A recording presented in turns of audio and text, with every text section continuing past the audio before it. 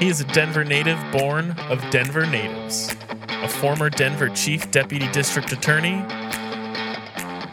He is now an active Colorado trial lawyer. Bright, independent, and full of fun, he has been part of the media for decades. This is The Craig Silverman Show.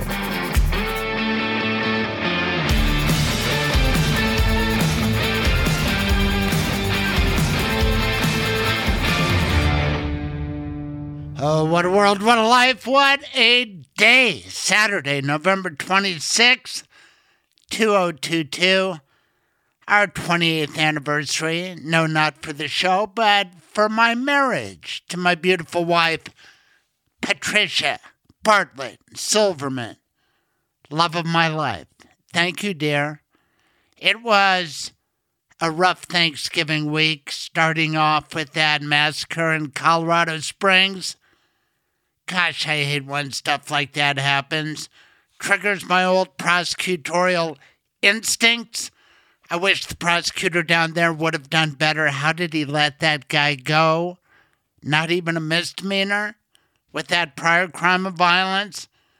We are going to talk about it with Heidi Beedle. Heidi Beedle, the outstanding reporter for the Colorado Times-Recorder.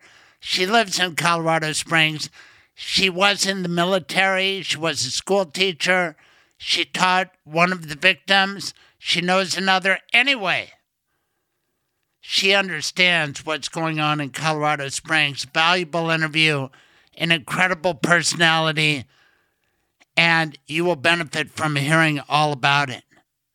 We talk about Michelle Malkin, who lives down there in Colorado Springs, part of this America First movement that is bigoted, takes out hate on gay people and others. We've addressed that before. I've kept my eye on a guy named Nick Fuentes. Nick Fuentes is a neo-Nazi type. And he came to my attention right around the time I got terminated for bashing Trump after Charlottesville on KNUS. In November 16, 2019 was my last show.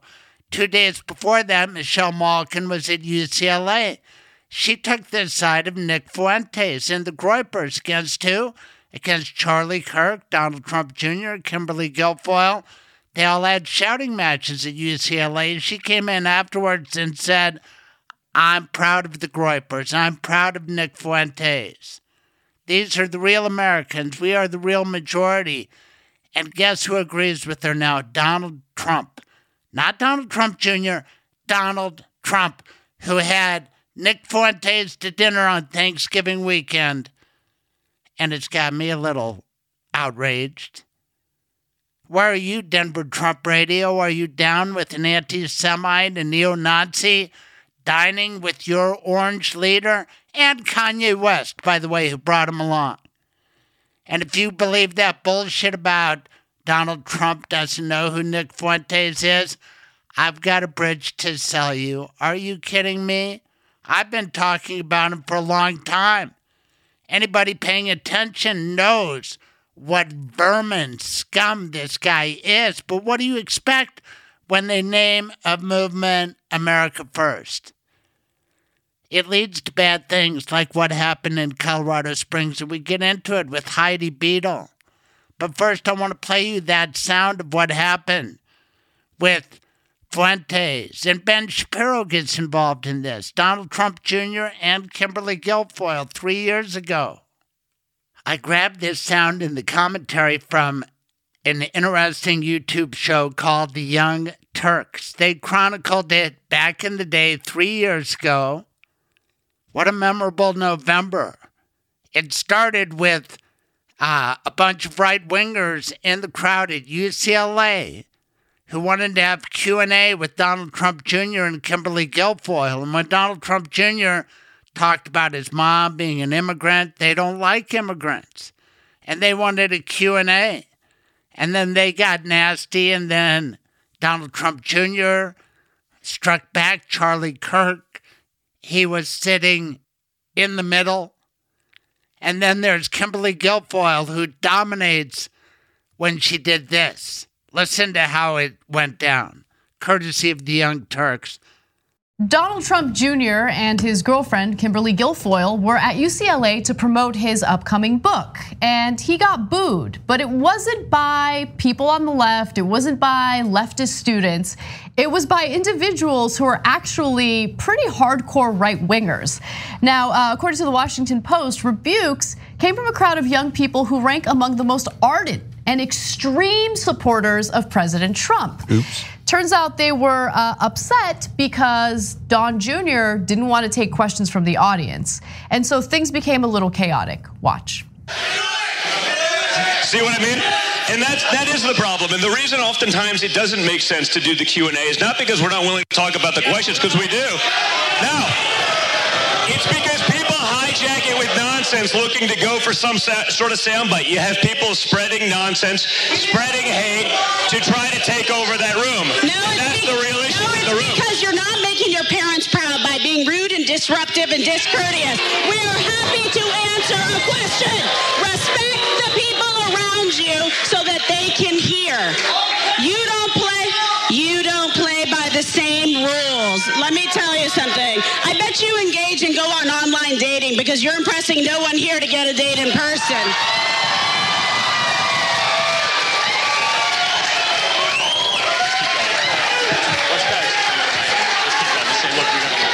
How many people have you catfished? And then it got so wild that they had to stop the proceedings. This is how it got described. And listen to what transpired at UCLA. Big schism between the far right, the really bigoted people, and at the time, Donald Trump Jr., Kimberly Guilfoyle, and Charlie Kirk, who's now a mainstay on Denver Trump radio. The America First guys are just over the top, racist, anti-Semitic, etc. So, I mean, pick your poison, but yeah, I think America Worst is clearly worse. So let's watch a little more of the chaos unfolding at this UCLA event for Triggered. We're willing to hear them. They're usually not willing to hear us. So I asked a simple question. I think she's triggered, Don. Thank you for advertising the book. We appreciate it. Record low unenforcement. Record low in unemployment for women, for blacks, for African Americans, for the Asian Americans in this country.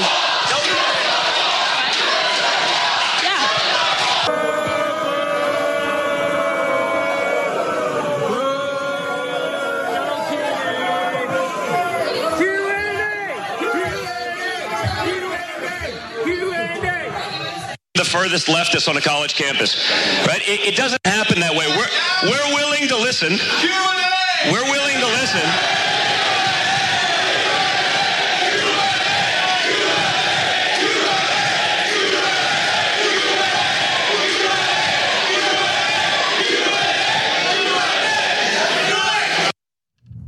So they're chanting Q&A because they want a question and answer portion. Weird how these right-wingers want to silence students who just have some questions they want to ask. Yeah, wait a minute. I thought they were in favor of free speech on college campuses.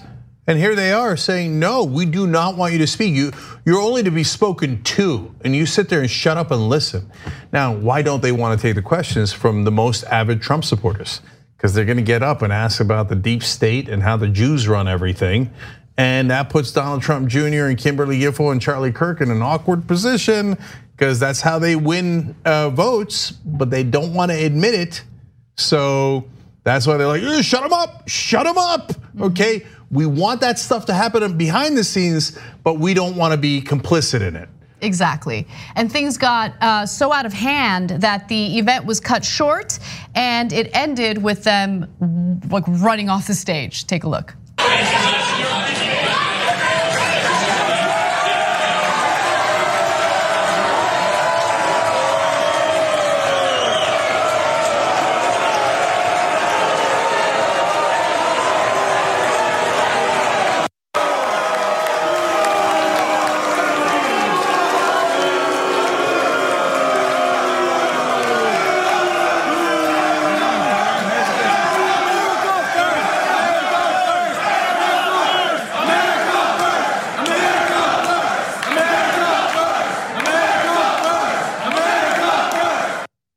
If you were unclear earlier about who was causing disruptance, they made that fairly clear by chanting America first at the end there.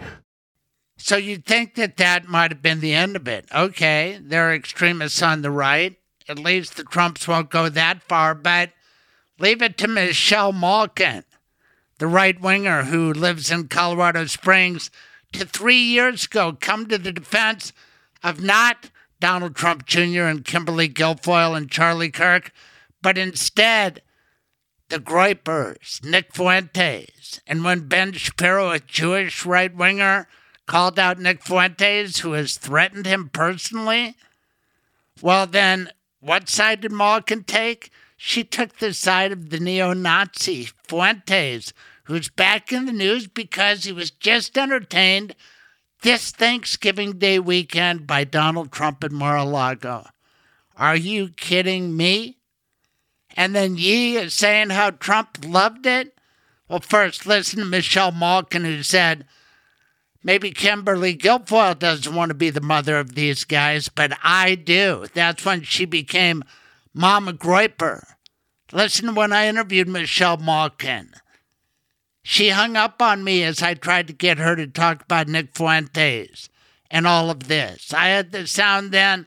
Listen to it again. Don't be a sheep. Question authority. Save yourselves. And if you're unwilling to do so, then I can't help you. None of us can help you, no matter how many lectures we do. It's a lost cause, and it's time to move on. I've done these YAP events for nearly 20 years now, and usually such speeches are aimed at the left and the Democrats to show how they're wrong, they're evil, they have double standards, they're the real haters, they are the real racists. All of those things are true, and I've made these arguments in earnest for many years. But tonight is not about you, lefties. Tonight, my remarks are directed at the young men and women of this country who identify as America First conservatives.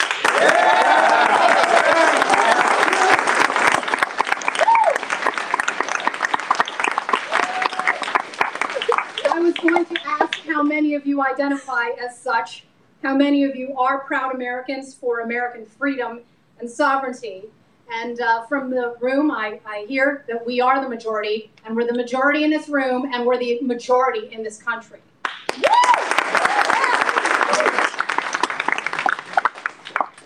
I know what it's like to be in your shoes, feeling marginalized on a crazy college campus or wherever you make your life and living, for standing up for your pro-life, pro-gun, pro-truly free speech, pro-Western values and your faith, and for fighting for our country.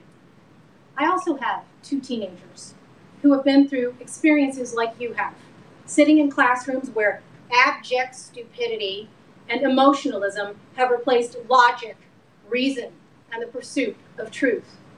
And that is why I will not be using this blessed and privileged platform and my position to insult you, to marginalize you, or to shout you down.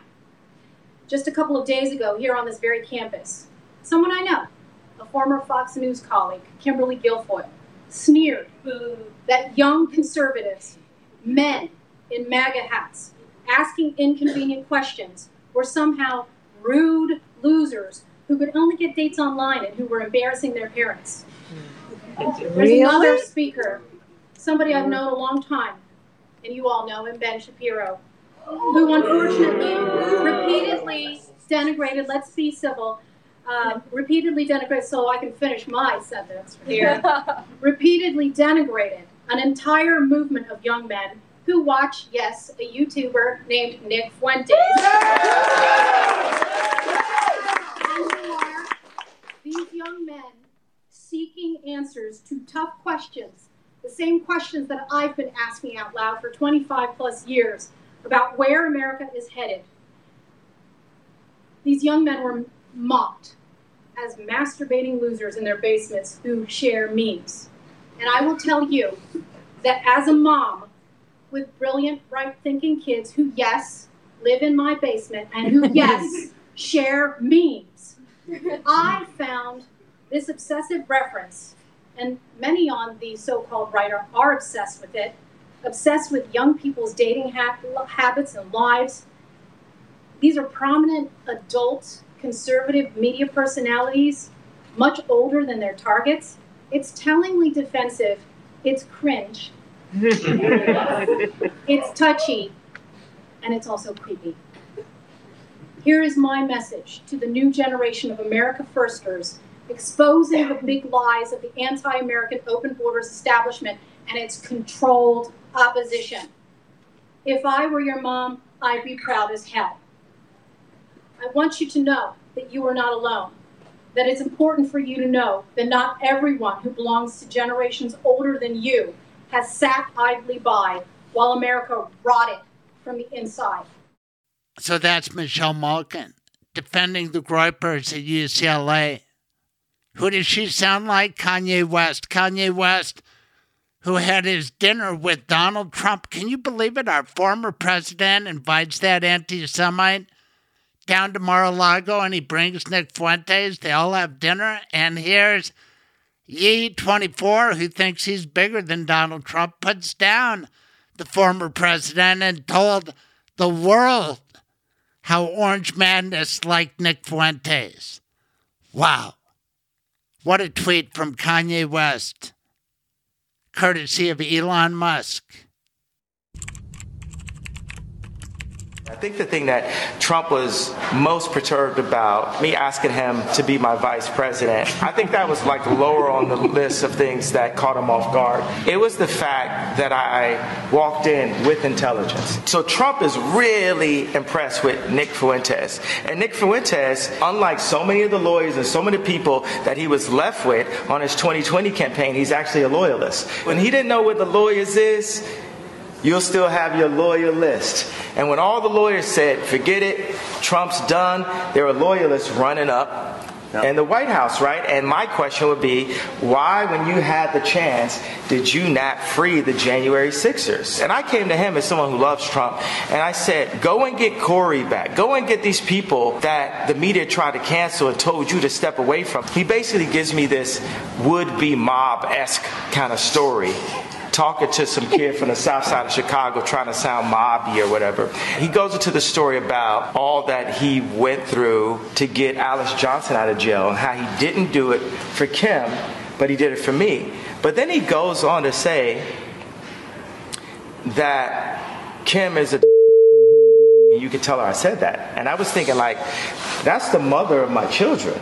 Since we know, and all the Christians in America that love Trump know that Trump is a conservative, we're going to demand that you hold all policies directly to the Bible. When Trump started basically screaming at me at the table, telling me I was going to lose, I mean, has that ever worked for anyone in history? You're going to lose. Tell him he's going to lose. I'm like, well, hold on, Trump. You're talking to Ye. Perfect. So there you have it. What could go wrong? Well, these guys are bigots. They're haters. And we talk about anti-Semitism, but anti-LGBTQ, it's right there. There's special hatred on the right for gays, for Jews. That's why guys like, I don't know, Kaplis, Brockler, others have such hate in their heart for Jared Polis, who's been a darn good governor. But some people won't give him a chance. I give everybody a chance. I had an interview with Heidi Beedle back in October of 21. She was tremendous then, episode 66. She's stellar again, right in the heart of Colorado Springs.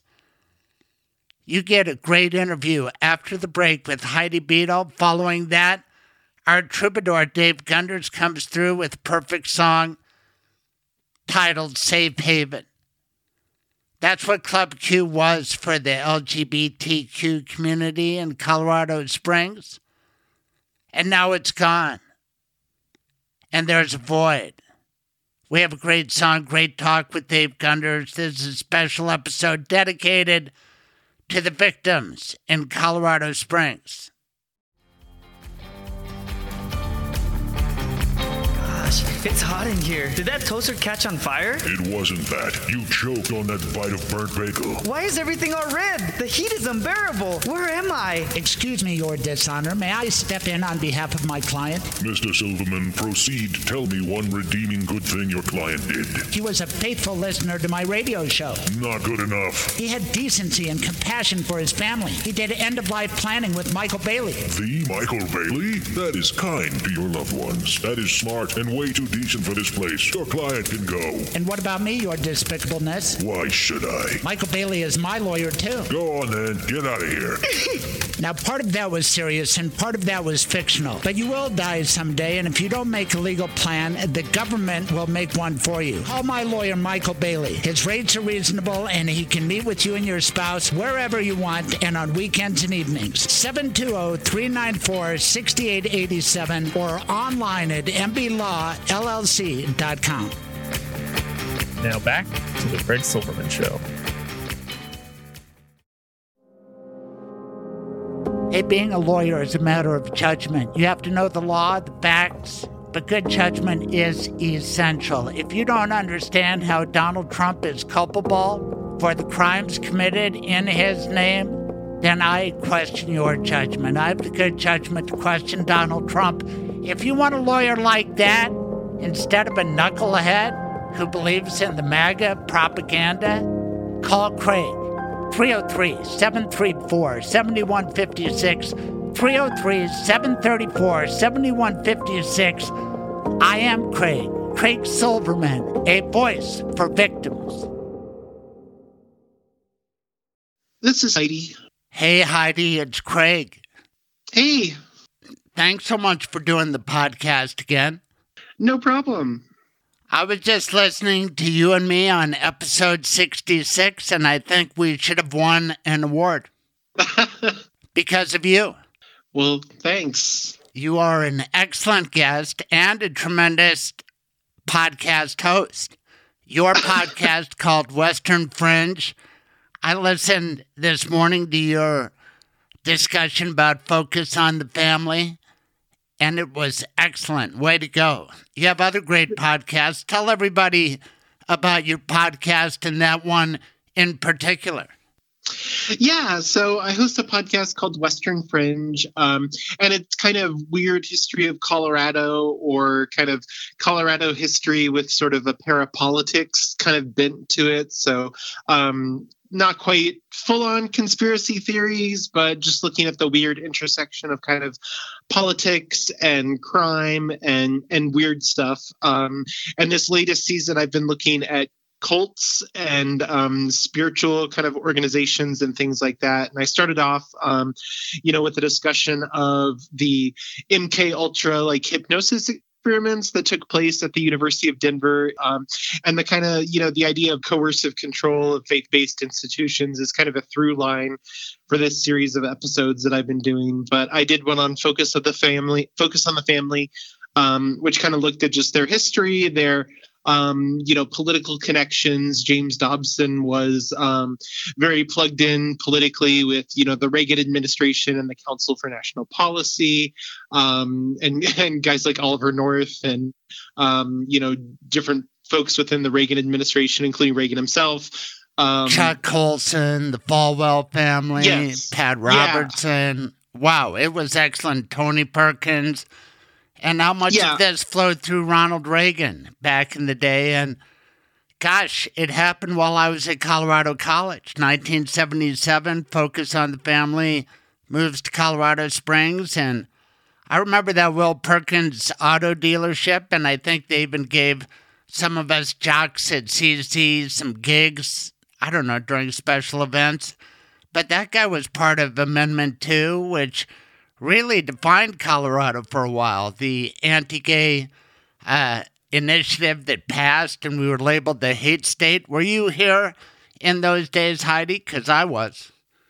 I was not. No, I'm originally from Virginia, so I didn't get to Colorado until 2005. But I've spoken with, a lot of people, and, the impact of sort of focus on the family and this evangelical movement is like very present in, the queer community today in Colorado Springs. There's lots of people that I've spoken with as a reporter kind of covering the LGBT community who are themselves like they came to Colorado to go through conversion therapy at Focus on the Family. There's a big kind of ex-evangelical presence, and there's a lot of, I guess, queer elders, you would call them, within the community who were around during, the Amendment 2 era and the battles that were waged at that time. So it's definitely something that I'm pretty familiar with. I am so thrilled to have you this week. I cannot think of a more perfect guest, sadly, given the events in Colorado Springs. Before we go there, and your connection to Club Q and some of the victims, you host, you described Western Fringe as weird this or that, and you're a teacher. Do you know what the old Anglo-Saxon word weird, W-Y-R-D, means? Yeah, it's fate or kind of karma, like their concept of destiny. Yes. Don't you think that's weird? It is, yeah. I just was taken by that. And tell everybody your educational background and your years working for the U.S. military, your years working as a teacher. People can get more detail on episode 66, but it's amazing the life you've led. Yeah, so I definitely got into journalism in kind of a roundabout way. So I joined the Army out of high school, and I spent 8 years from 2003 to 2011 in the Army as an infantryman. I got out and then I went to college. I wanted to be a teacher. I started... I worked at a foster group home while I was in college and did, various jobs. And then I got out and then I taught for about 5 years here in Colorado Springs. I taught at Cheyenne Mountain High School and Sand Creek High School. But I left the profession in 2019 and I started freelance writing for the Colorado Springs Independent in around 2016 as well, just covering, the LGBT community. I was an opinion columnist. And, I gradually started pitching kind of bigger stories. And, one of the first cover stories that I wrote about was about furries, the subculture that was very prominent in this year's gubernatorial election. And then, I wrote about cattle mutilations and a lot of things that end up in the podcast. In fairness to Heidi Beedle, who was a guest on a memorable show where I had her and Jared Polis, I didn't talk to her about furries. It wasn't that much of an issue then, but we did go back and forth with some Twitter. Anyway, I think it's apparent she lost by more than a whisker, maybe 20 points. I mean, it's almost a tail, I would say. Yes, the whole darn pussycat. I mean, it's ridiculous. And I don't know what that's about, but you do, because you are now... And mazel tov on this, since last we talked, you are an ace reporter at the Colorado Times Recorder, which is a must-go-to site on the internet, an interesting news outlet that has some great reporters like you. I heard George Brockler on Monday. I was going to send you the sound because he disparaged your organization, said it was just a blog. No real reporting, yet I defy anybody to point me to a reporter, better than you or Eric or some of the other stars over there who get out in the field. You go to the scene, and I know that because I follow you on Twitter. Anyway, your reaction to my mazel tov about the Colorado Times Recorder, are you proud? Go ahead. Sorry. No, I said, are you proud of being where you are? Because I think you guys do important work. Yeah. I started at the, I've been with the Indie since 2016, and I took a staff position in 2020. And that was kind of, my first foray into journalism, and it was a great experience. But, when I got an opportunity to work for the Colorado Times Recorder, I jumped at it because it's really, it focuses pretty exclusively on kind of covering extremism and politics and all these kind of things that I am, pretty interested in. And we are an online publication. I don't think a blog is necessarily a mischaracterization. But, we do like a lot of on the ground original reporting, spend a lot of time, covering right-wing radio. So guys like George Brockler and Dan Kaplis and all of these other folks that a lot of other outlets either, don't have the time or don't have the skill set to kind of really dive into. And we also, pay attention to the more extreme fringes in politics, to, hate groups like the Proud Boys and Patriot Front, and the intersection between those extremist organizations and politics here in Colorado. We are a progressive news outlet, which a lot of people kind of take umbrage at, particularly, I think recently Stephen Varela, who is running in the Pueblo Senate race against Senator Nick Henriksen. He was really upset with a lot of our coverage because we kind of, I dug into his background and uncovered, some incidents with law enforcement that he was involved in when he was stationed in Fort Riley in Kansas. And I covered his, school board stuff. He's on the board of this charter school down in Pueblo that was really struggling with some serious problems under his tenure. And, he didn't like that pressure, that coverage, and he sort of dismissed us as a dark money organization. And it's not, it comes with the territory. There's so many outlets in Colorado Springs. There's the whole radio ecosystem, and then there's the Anschutz owned news outlet. So where the Nazis came from the left, right? And they're going to write an editorial. I have to get Wayne Lageson on. But my goodness, of course, look at Salem Media, where I worked. It's all right-wing. It's all been backing Trump. They had the medved rule. You can't stay if you're going to rip Trump. And I proved that point. But the bottom line is that they still provide information. They're right-wing as hell. But to disparage you guys, and you guys do have your own perspective, but you do a lot of original reporting. And I feel a need to push back against these guys because they have a lot of people and a lot of influence with their message. People listen. People think that Dan Kaplis and George Brockler, very influential on this red flag law. My God, he was on my show after Zach Parrish got killed. Remember that terrible New Year's? Douglas County, and I organized a show with Tony Spurlock, Republican head of Douglas County Sheriffs. George Brockler, DA for the 18th Judicial District. I was honored by Gracie Parrish, Zach's widow, on his father, Zach Parrish II, and we all said, please pass this red flag law, including George Brockler. Rocky Mount gun owners opposed it, Pat Neville, that whole crowd, and they defeated it in committee. And the next year when it came back, essentially unchanged. Everybody was back supporting it. There were more Democrats, but guess who jumped off the bandwagon? George Brockler. And when he jumped off and he said it's unconstitutional, it's a violation of due process, that gave the go-ahead to guys like Steve Reams, their hero in Greeley, Bill Elder down in El Paso County, the DA Michael Allen down there to say, well, we're going to go with Brockler. He's a smart guy, and he's got Kaplis saying it too. Kaplis switched with Brockler, and all of a sudden they're with the gun groups. And a bunch of people in Colorado, sheriffs, say, we're not going to enforce the red flag law. And now we are on to what happened in Colorado Springs at Club Q.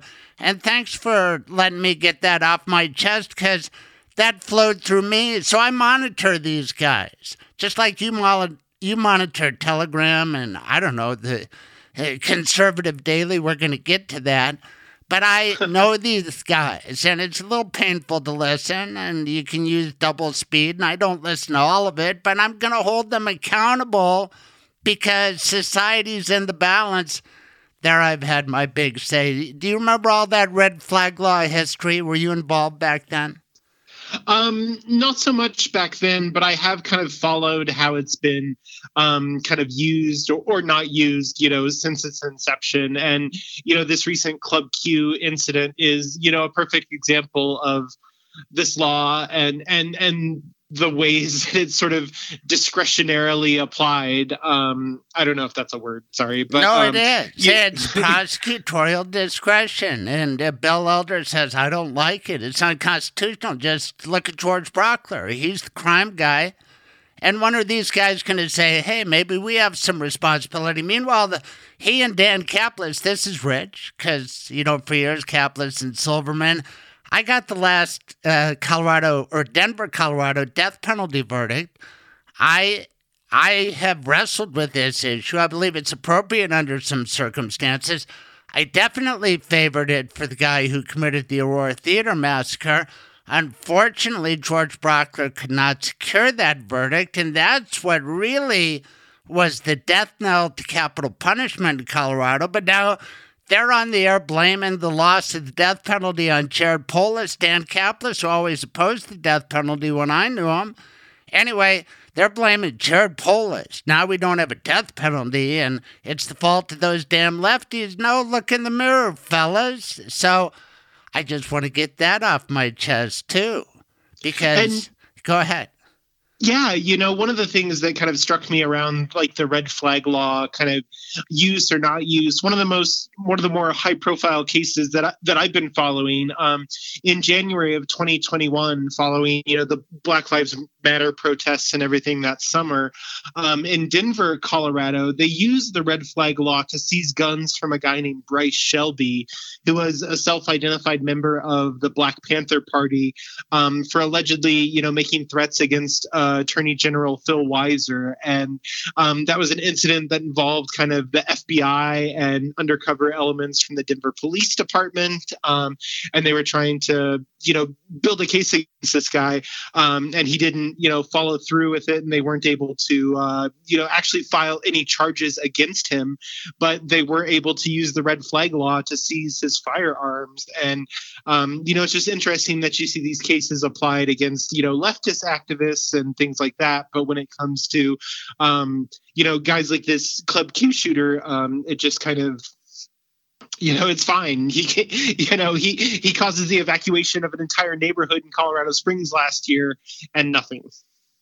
I swear to God, this happened on Kaplis' show this week. He had Lauren Boebert on. Not a tough question. She said, none of this is my fault. And besides, where was the DA? Where was the sheriff? Why wasn't the red flag law used? Well, hey, lady, last I looked, you and everybody who supports you is against the red flag law, including this host, Dan Kaplis. So if you want an answer to your question, there it is. Read the Colorado Times Recorder. Read the Colorado Sun.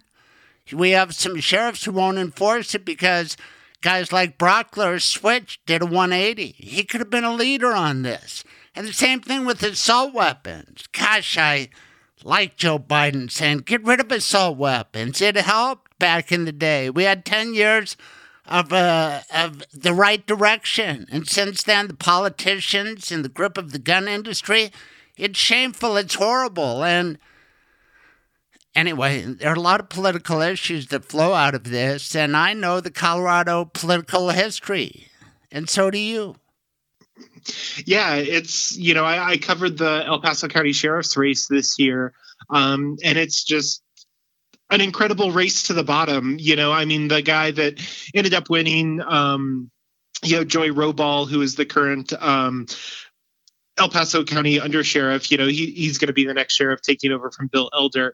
But the other candidates in that race, they were all, there were at least two of them who were part of the Constitutional Sheriff and Peace Officers Association, which is this extremist kind of fringe group, connected to like anti-Semitism and all kinds of like just crazy nastiness, but very like sheriffs are the ultimate authority in the county government, and very kind of like almost sovereign citizen or posse comitatus ideology, and the biggest kind of opponent against Roybal from the kind of insurrectionist, like radical right fringe in El Paso County, was Todd Watkins, who was involved. He's a regular guest on Joe Oltmann's Conservative Daily podcast, and so even the moderate Republicans like Roybal are competing against this very vocal, very loud extremist fringe, and any kind of sensible gun control, any kind of even these like milquetoast measures like the red flag laws,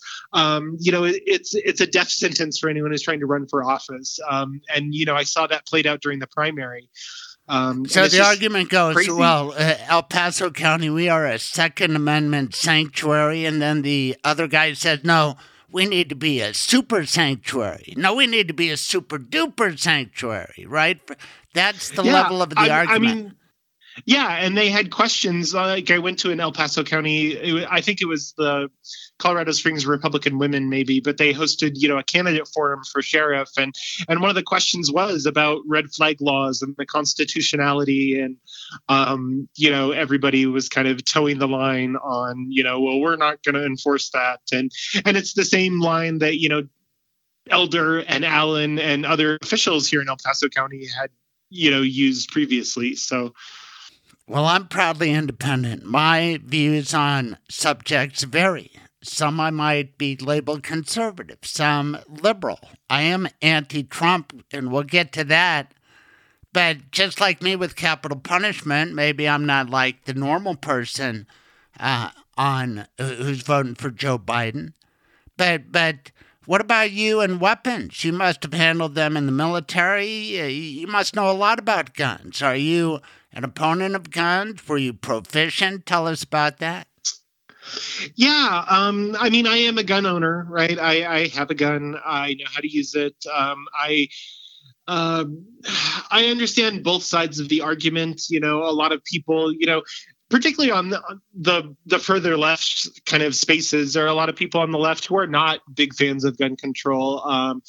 You mean of it? They're not fans of anybody having guns. They're not fans of the Second Amendment. No. So there's kind of like the liberal like Moms Demand Action kind of groups that are like anti-gun and stuff like that. But when you look at kind of like left of like the DSA, so getting into kind of like the hardcore sort of communist and anarchist sort of communities, the discourse is very much that marginalized communities should be armed, right? Like if you look at like the Black Lives Matter, and do we only want the police to be the ones to have guns and things like that? Jews need to be the most armed because they're under the most threat. No, I get that line of thinking, and people need to listen to episode 66 because those far fringes on the left too. So keep going. Yeah. But to be quite honest, personally, this Club Q shooting is the second mass shooting that I've covered in Colorado Springs.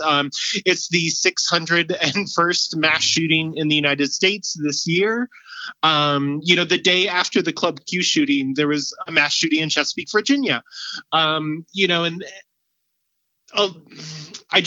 don't feel like private citizens should own, the same weapons that are used in infantry squads. I feel like there should be some sensible regulation. These kind of things don't happen in, Australia or Canada or, the United Kingdom. And I know people will say, well, they still do it. And, you can look at the Abe assassination where somebody made a homemade gun and killed, the former Prime Minister Shinzo Abe. But people at nightclubs, people at elementary schools, aren't subject to mass murder on a regular basis. And, my perspective at this point in my life is, that we should really consider, at least, doing something around the technology of weapons. If you want to hunt with a bolt action rifle, knock yourself out. You want to target shoot with a 6-shot revolver handgun, hey, go for it. But high capacity magazines, these AR-15 style weapons. The AR-15 style weapons with short barrels that are technically classified as pistols. It's just people are just getting killed. Right.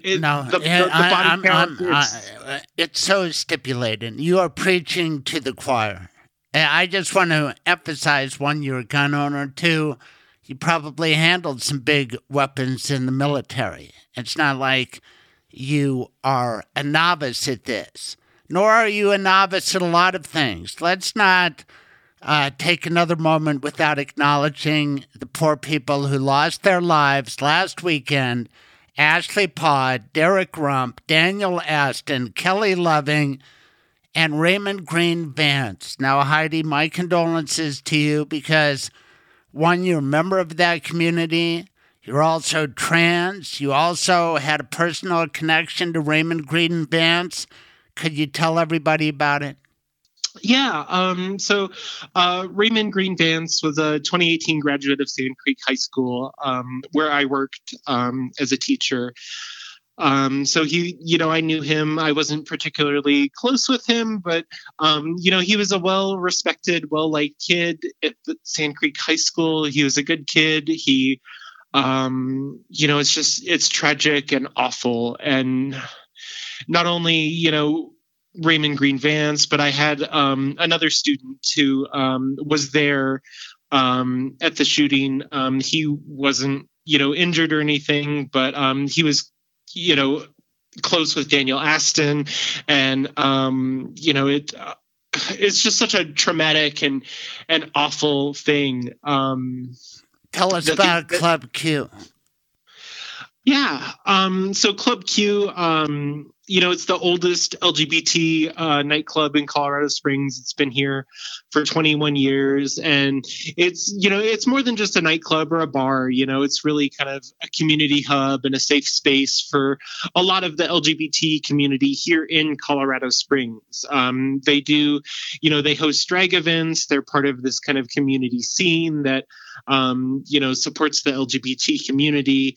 And they're, a central part of that. And so it's, a place where kind of everybody has stories and connections. And, one of the first kind of LGBT community events that I went to after I came out as trans was in 2016. I went to a vigil for the Orlando Pulse shooting at Club Q. So it's a place that everybody, in the community kind of has a connection to. And it's an important space in a city like Colorado Springs, which, again, is home to Focus on the Family and to these, other faith-based institutions. And that is, still, maybe it's a little purple if you look at the recent election results, but it's still pretty staunchly conservative. And the levels of, city and county government are still controlled by conservatives. And it can be, a hard place to be an LGBT person.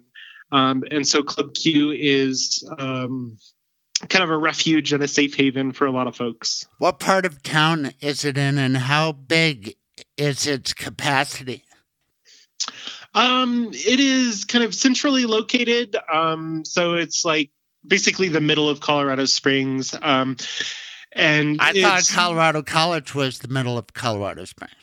Well, there's so much urban sprawl. Like Colorado Springs goes out, almost to Falcon these days.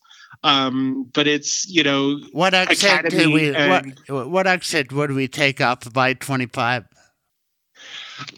So you would, that's a tough question. Is it near Nevada? No, if I was doing it, I would take, maybe the Nevada or the Uinta exits, and then take Platte to Colorado College right there. Uinta. Yeah. Okay.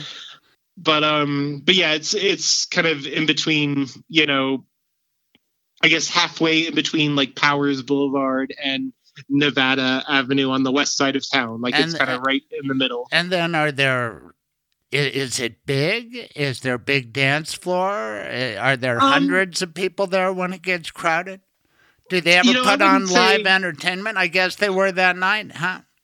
Yeah. I've never actually been inside the club itself. I'm the whole kind of like young people dancing and that sort of scene is not really my scene these days. But because you're a family person, right? You're raised in a family. How you have children and a partner. Yeah, I'm old and respectable and all of those things. But but yeah, it's maybe 100 people. It's not a huge club by any means. There are definitely larger spaces in Colorado Springs, but it's and like I said, yeah, they do host live events. They do a lot of stuff with the drag community, so a lot of drag shows and kind of events around that. Well, let's stop right there because, I mean, one, it's great that a drag performer stomped on this guy. That's one of everybody's favorite part of this. This cretin who did it, we will get to him. But, I mean, it sickened me to hear about it. But it had to hit a lot closer to home for you, raising your family, Colorado Springs, being part of the LGBT community. I mean, how did you feel personally? And then you have to go to work. And how does that feel? It feels awful, and it feels doubly awful because I have been tracking this stuff, like I've been writing about the LGBT community in Colorado Springs since 2016. And I've been writing about kind of the rhetoric around trans people and calling out, city officials and politicians. And, a couple months ago, I wrote a story about the drag protest in Highlands Ranch, that, was kind of signal boosted by Mark Baisley and, Dave Williams, both of them representatives in the state legislature.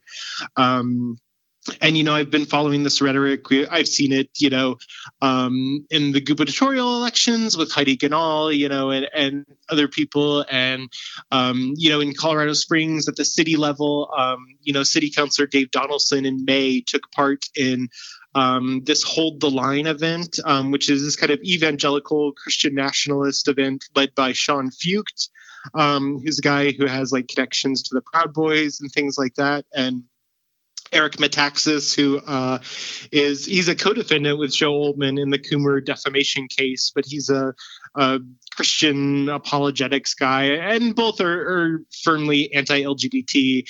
And Dave Donaldson was at this event, our city councilor, and he was bragging about blocking a transgender inclusion policy that would have allowed, that would have required buildings to have gender neutral bathrooms. And then about how he helped, shut down the city's Human Rights Commission, which kind of looks at issues around marginalized communities like the trans community. And it's spilled over into like school board stuff. We've got a Moms Demand Liberty chapter down here. So it's just, I've been watching this demonization of the LGBTQ community, particularly transgender people. And, I've been watching these people kind of conflate, trans people and drag queens and not just watching, but letting the rest of us watch by pulling their pants down, if I can use that kind of metaphor, to show what they are saying, what they are writing, what they are podcasting, and how they attack you as a trans person. And last time we were on, episode 66, we were covering the court case of Dr. Eric Coomer versus all the people who defamed him via publishing Joe Oltmann's lie that he had intercepted an Antifa call.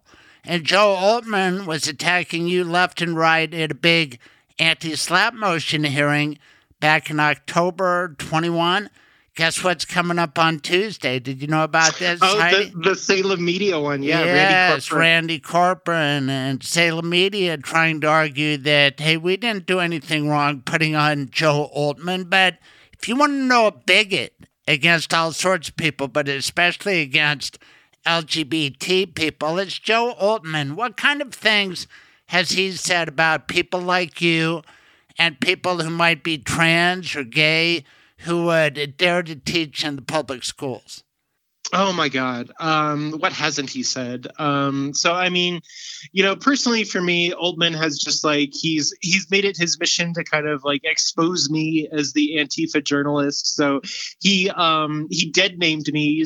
I'm trans, so I changed my name a while ago, but he like used my dead name in the affidavit that he filled out for Sidney Powell, where arguably he committed perjury. But he like accused me of being this leader of our revolution, which is ridiculous. And I've never been involved with that organization in my life. And, being this like Antifa leader, and he's accused me of being a pedophile because I used to be a teacher and I'm a trans person. He claims that trans and LGBT people in public schools are recruiting kids to be gay. He has told people that they should assault any transgender people they see using a public restroom. He has said that parents should go into classrooms and tear pride flags off the wall. He has used the groomer slur. There was an episode, I shared this on Twitter, but there was an episode where for some reason they brought up this composite of pride flags and they arranged it in such a way that it formed a swastika. So it's just, and he says, my best friend is a gay Jewish guy and all this stuff. But he is explicitly an anti-LGBT bigot. Like a lot of people. Didn't he say something about dragging behind a car? Oh, yeah. He also said that, the LGBT teachers, the groomers, should be dragged behind a car until their body parts fall off. So, and my favorite part of episode 66, the ease with which you got him to give up the fact that he was Joe Otto after he first denied it. Kind of Donald Trump style. Joe Otto, who had wanted to be a broadcaster, did a podcast with a guy named Max McGuire, and they did it for about 10 years. They broke into the big time with this big lie that the Trumps took notice of, and Randy Corcoran brought him around to Peter Boyles, who gave him 2 softball interviews. Then they took him to Michelle Malkin, Eric Metaxas, Salem's being sued, Trump's being sued, Rudy Giuliani, Sidney Powell. It's amazing, and it's all going on in Denver District Court, and nobody will talk about it on Denver radio. And how could anybody be a better guest on the subject of what happened in Colorado Springs than Heidi Beedle? I do know that some other podcasts have contacted you and done brief interviews, but does anybody on radio ever say, hey, Heidi Beedle's trans. She lives in Colorado Springs. She covers this beat. Let's have her on. Hear what she has to say. Does anybody call you? No. Yeah, that's a form of discrimination. These guys claim they want to be fair. They don't want to be fair. George Brockler brought Joe Oltmann. You can hear that on episode 63 right before yours. He's the guy who brought Oltmann over to KNUS in the first place. To do what? I don't know. It's a tangled web, and it's kind of, interesting and fun to talk about until all this hateful rhetoric explodes with an assault weapon in a nightclub where people are just trying to relax, and it breaks all of our peace. Let's go back to that horrible crime scene. What's it like in Colorado Springs now? Is this a turning point for that community? I hope so. I mean, I think what we're seeing in Colorado Springs, and you did mention that I've been reporting on all this stuff, and I often wonder, like, if anyone's paying attention. I am. You're great reporting. To have that banner hung from Colorado Springs City Hall, and to have you there showing me pictures of it. It got damaged by the wind. Colorado Springs will do that. But tell everybody about the reaction. We want to hear all about it. I want to hear about it because I'm here in Denver area, and I thought about going down there. What's it like? Yeah, people are devastated, first of all. I mean, they're shocked and traumatized and devastated and angry. the reaction from, local leaders has been, pretty supportive. There was a vigil Sunday right after the shooting, and, Mayor Suthers and various members of the city council were present. Nancy Hingham, who's on the city council, I think she's been the most kind of supportive, and she was at the press conference, Sunday morning that CSPD held right after the shooting. And, she spoke at the event at City Hall on Tuesday, where they, draped the sacred cloth pride flag. It was kind of like they made this giant pride flag, and pieces of it have, been part of like kind of a traveling exhibit. And the flag in Colorado Springs was hung in Orlando after the Pulse shooting, and now it's on display. It was on display, but it got damaged. But it's here at our, city council building, or city hall.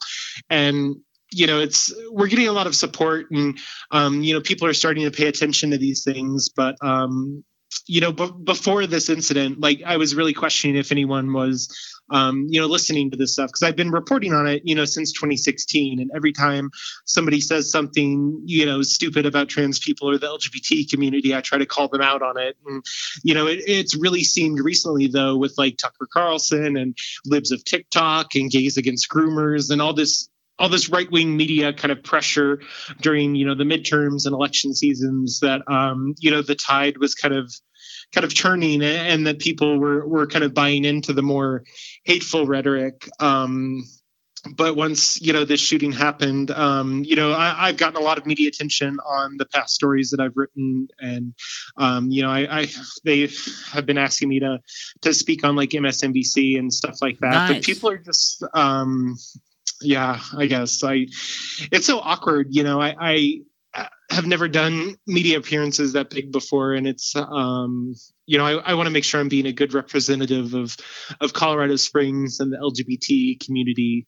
And it's really hard. And, I wish it wasn't happening, but I wish it was happening locally, because I'd like to see hearts and minds change and people to realize that, Daniel Aston had every right to live. And it doesn't matter if he was transsexual or whatever. People should have their own personal dignity, and they're being targeted. Canaries in the coal mine, it always starts with trans, and then it goes further places. And we've seen this act before, and it's part of fascism, authoritarianism. And we could see where this was headed. And you listen to Conservative Daily, how much of that do you have to consume? And please tell me you do it on double or triple speed. I really don't watch that much of it anymore. Just because Oltmann's, I think, influence and relevance to a lot of things has like severely diminished. He's in Arizona today, like protesting the election there. And he was going to have this like big protest, and the turnout was just abysmal, like barely cracking double digits. And it's just kind of sad. What happened with him and his partner, Max McGuire? Max just quit. I think last year or a couple months ago, he left, and, I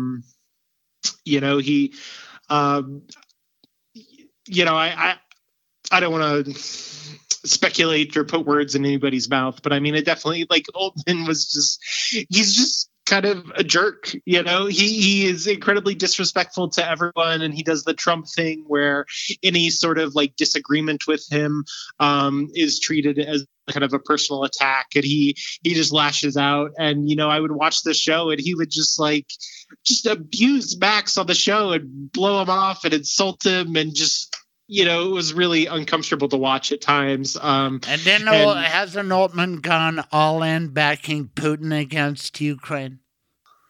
Yeah, he's also been involved in that stuff. So, he regularly appears on RT.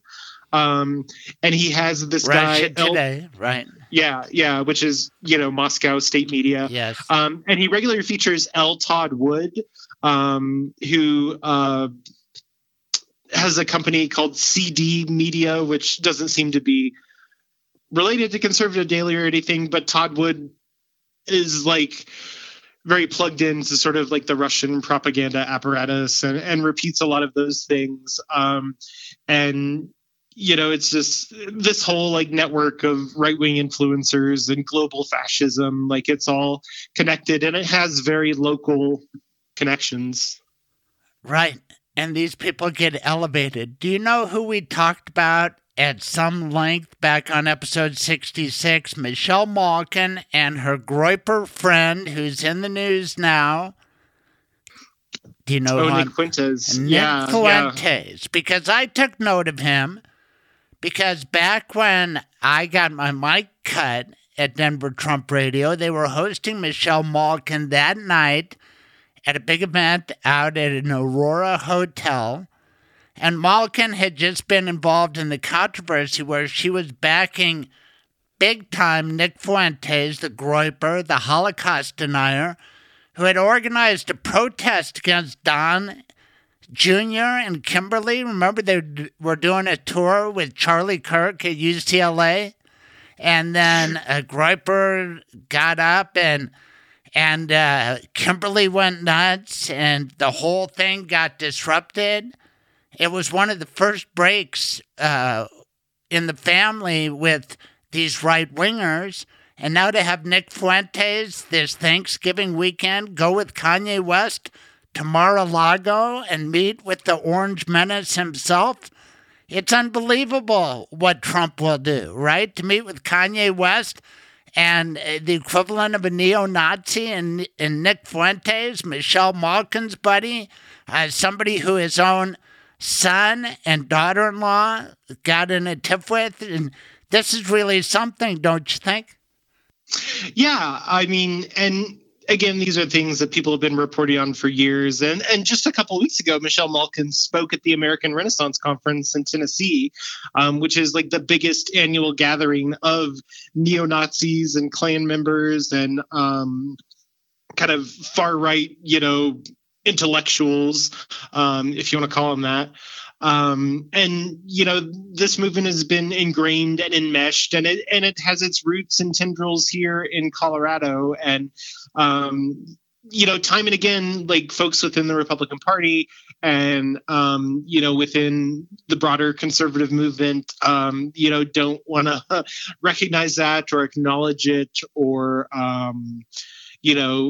really think about what it means to have someone like Michelle Malkin and Nick Fuentes and other, folks kind of on your side, so to speak. Right. And they won't talk about it.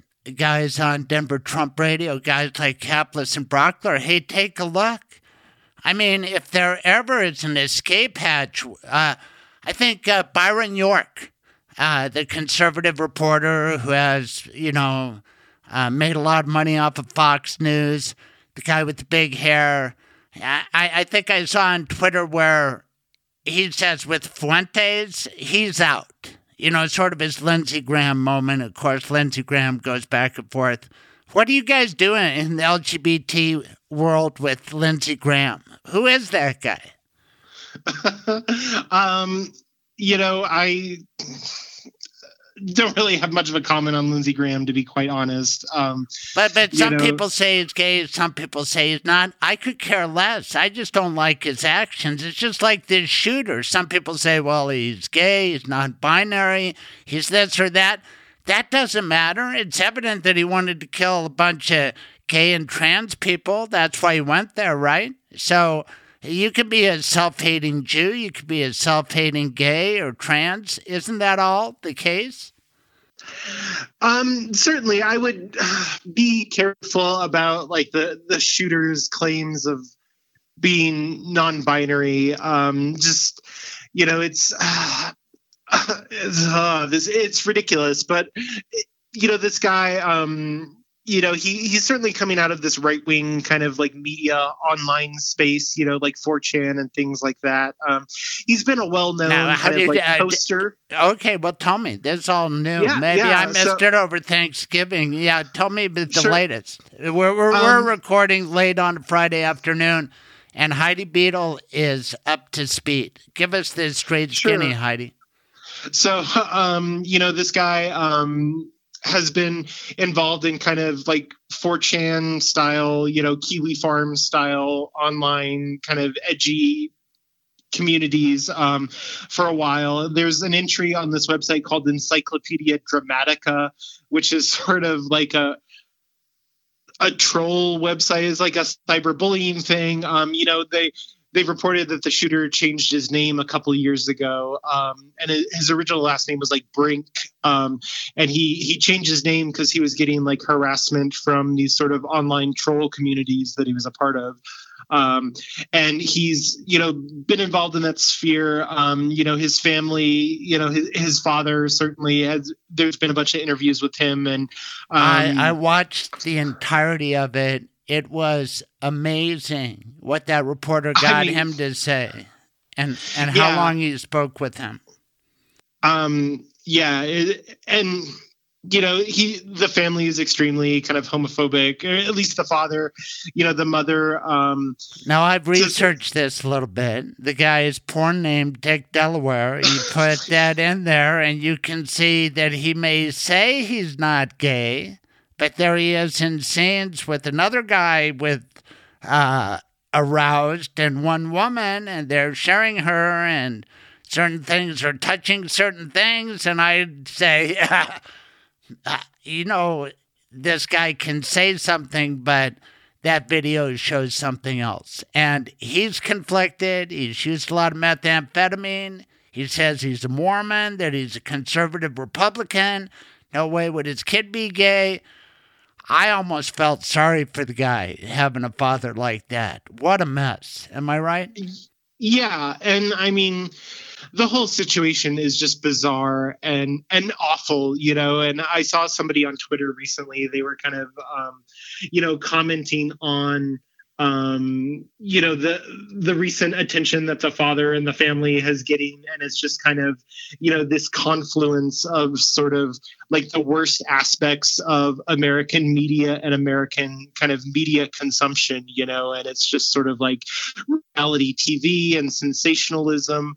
And just awful stuff. The people involved are awful, and the shooter kind of grew out of that, and it's not just the dad, but the dad talked about his father-in-law, right? His name's Vogel, and he's a famous right-wing politician in Santee, a city in San Diego County, California, and he's full MAGA, full Joe Oltmann type of guy, am I right? And the interesting thing is that the father, even though they're divorced, still respects the father-in-law and says he's a great guy.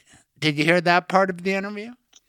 I did, yeah. And, again, like, I'm not sure how credible we should, treat his testimony and things like that. The father, was also on intervention and on a bunch of other kind of media things. And,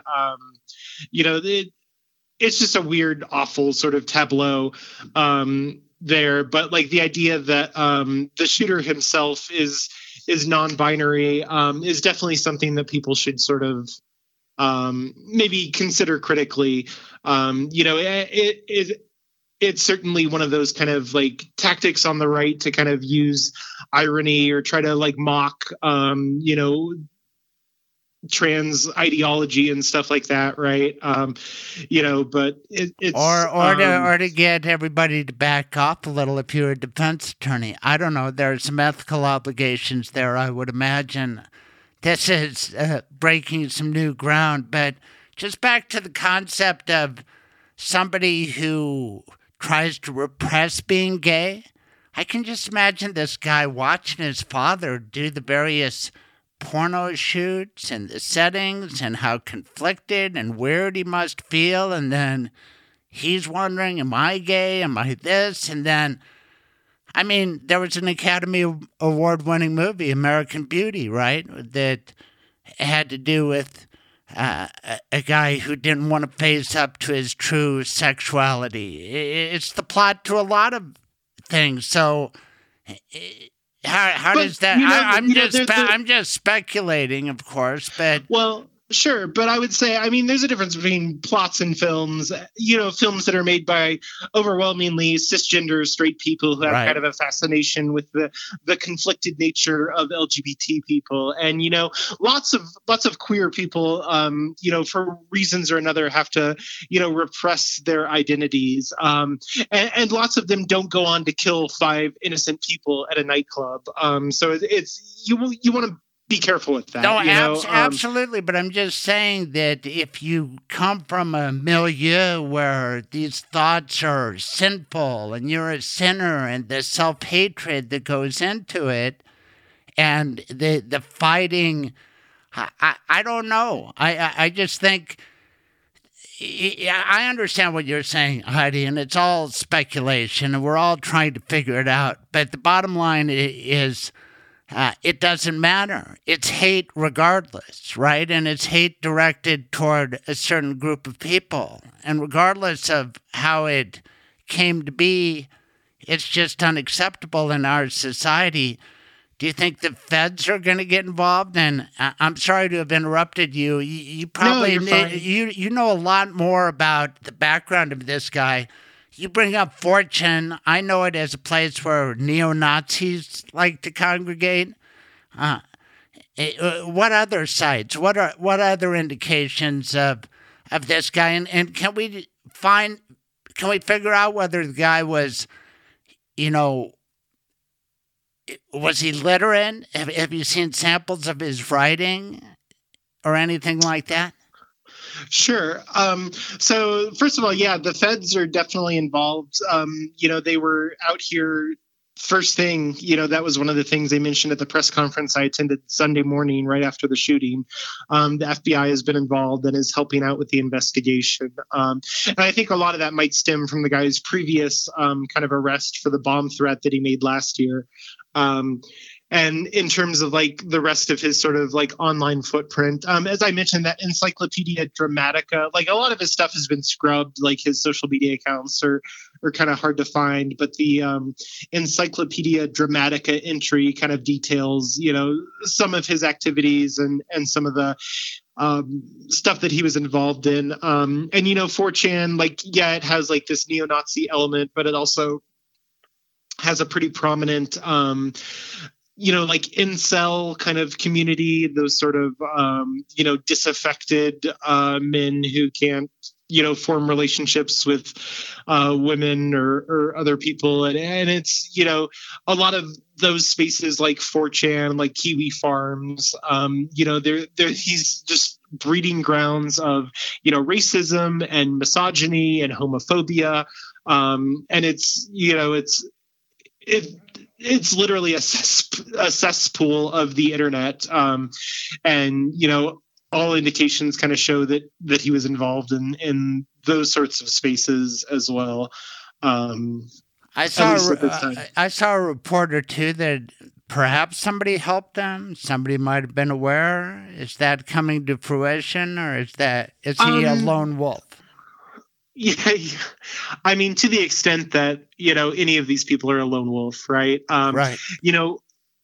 And it's kind of like, well, hate is hate and we shouldn't, focus too much on it. But, at the same time, though, like, it's coming out of this environment where there's just been a concerted effort across the board from, not just politicians, but right-wing media figures and everybody who has a platform on the right kind of condemning LGBT people and calling them groomers. And this, the term that a lot of people have been using is stochastic terrorism, right? The idea that you just kind of target a marginalized group, or you put that out there, and then the quote unquote lone wolves will pick it up and act on it.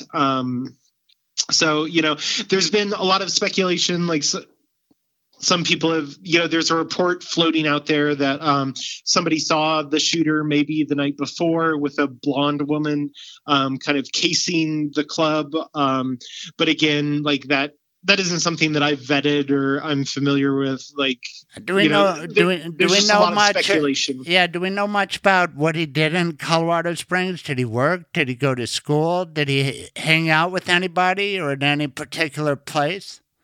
There was one report that he was working at Goodwill, and that, he had some friends, and it sounded like his living situation was kind of tenuous. Like in 2021, he was renting a room, and he and his mother were renting rooms in a house from someone, and they were in kind of shared living spaces and things like that. So it's hard to say, but he was, kind of, I don't know, not necessarily if there's a profile that this guy fits, it's more the kind of incel loner sort of right. And if he came out of the house, he'd be noticed, because what's he, about 6'7" and over 300 pounds? Yeah, he's a big guy. I think the booking information is 6'4" and 260. But okay, yeah. Well, that's not so big. All right. So, yeah. I'm wondering about the DA, Michael Allen. I don't know him personally. Maybe we've met, but I just don't remember. And I haven't had a case in the Springs in a while. I know George Brockler, of course, vouches for his fellow Republican, but I've read online that he's part of this super sanctuary for the Second Amendment movement. He also decried the red flag law. Is that true? And is he catching any heat? Because he had this guy and he let him go. What's up with that? Yeah. So there is there is a lot going on with our local DA's office. Allen did make statements on social media opposing the red flag laws and that sort of thing. And it's important to note that I think, Allen's administration has been under a lot of scrutiny and controversy since he's been elected. One of his first actions as DA was to make some serious personnel changes and fire some longstanding prosecutors and hire Dave Young, who was the former DA up there in the 18th Judicial District, who declined 17th. To charge. Dave Young, Elijah McClain. Yeah, Adams County, 17th. Right. 17th, sorry. Yeah. That's all right. He declined to charge the police officers involved in Elijah McClain. I didn't know he hired Dave Young. That's interesting. Yeah, he was one of the first people that he hired. And he, Young was also involved in really pushing for the charges against protesters in Aurora after, the George Floyd protest. Those charges that were all kind of dropped and dismissed afterwards. My prior guest, Terrence Roberts, was one of the people arrested who didn't much like that decision. He liked it better when it was dismissed. Go ahead. Yeah, so there was controversy over that. There was an incident about 6 months to a year into Allen's term where a long time prosecutor had kind of quit and left this sent this scathing email accusing Allen of mismanagement and creating a toxic work environment. And then that prosecutor unfortunately committed suicide. No. Yeah. So there's a lot of controversy. How veteran a prosecutor? Are there stories on that? There are. I've shared them on Twitter. The Gazette did some coverage of it. Wow, that's sensitive. DM me that. Yeah. Holy cow. Shows what you don't hear about in the Denver area.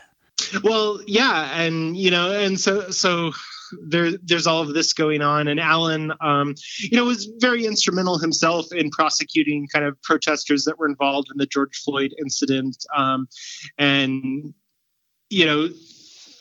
within the leftist community in Colorado Springs, he's certainly not a popular guy. But yeah, he was, so Allen's office in terms of with this shooting that just happened.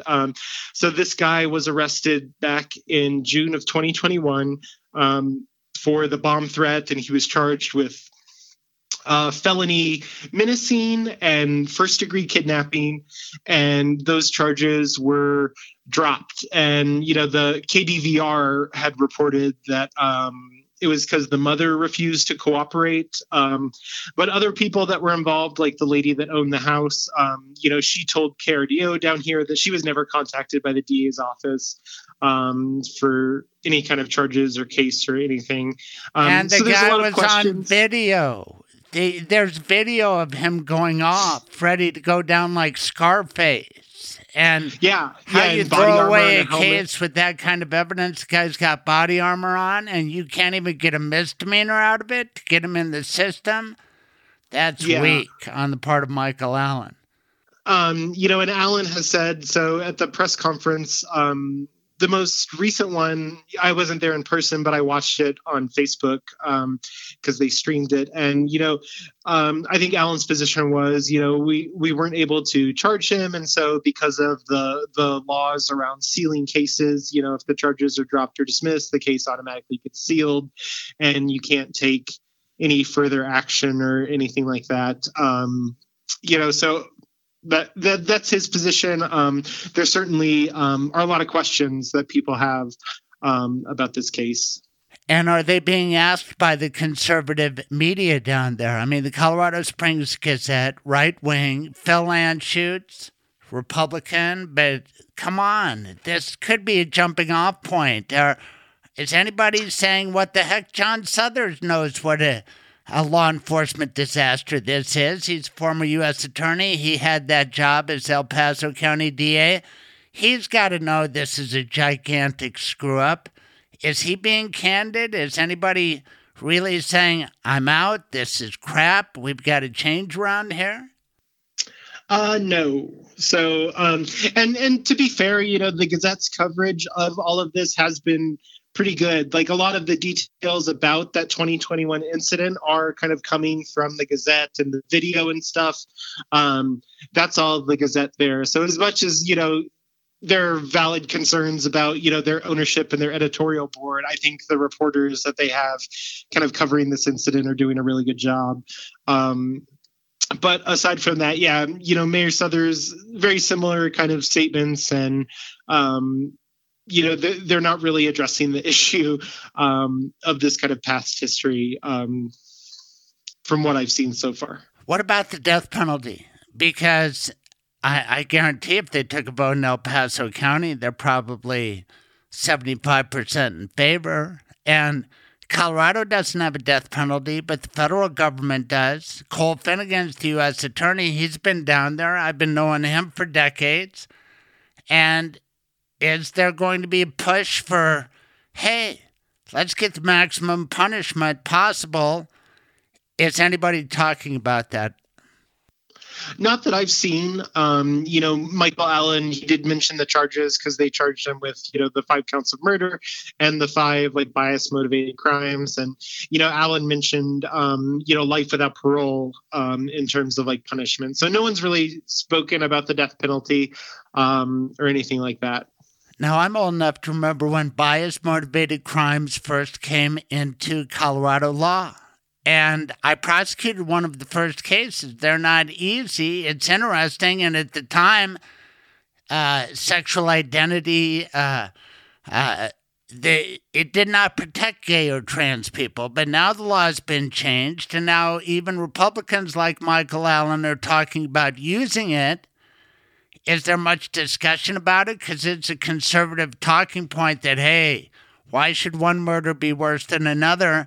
And the answer to me is the terror that this inflicts on an entire community, the LGBT community. Let's think about that. This makes this crime worse, don't you think? I certainly agree, and criticisms of the DA's office aside, I mean, I certainly feel that the bias motivated crime charges are certainly appropriate.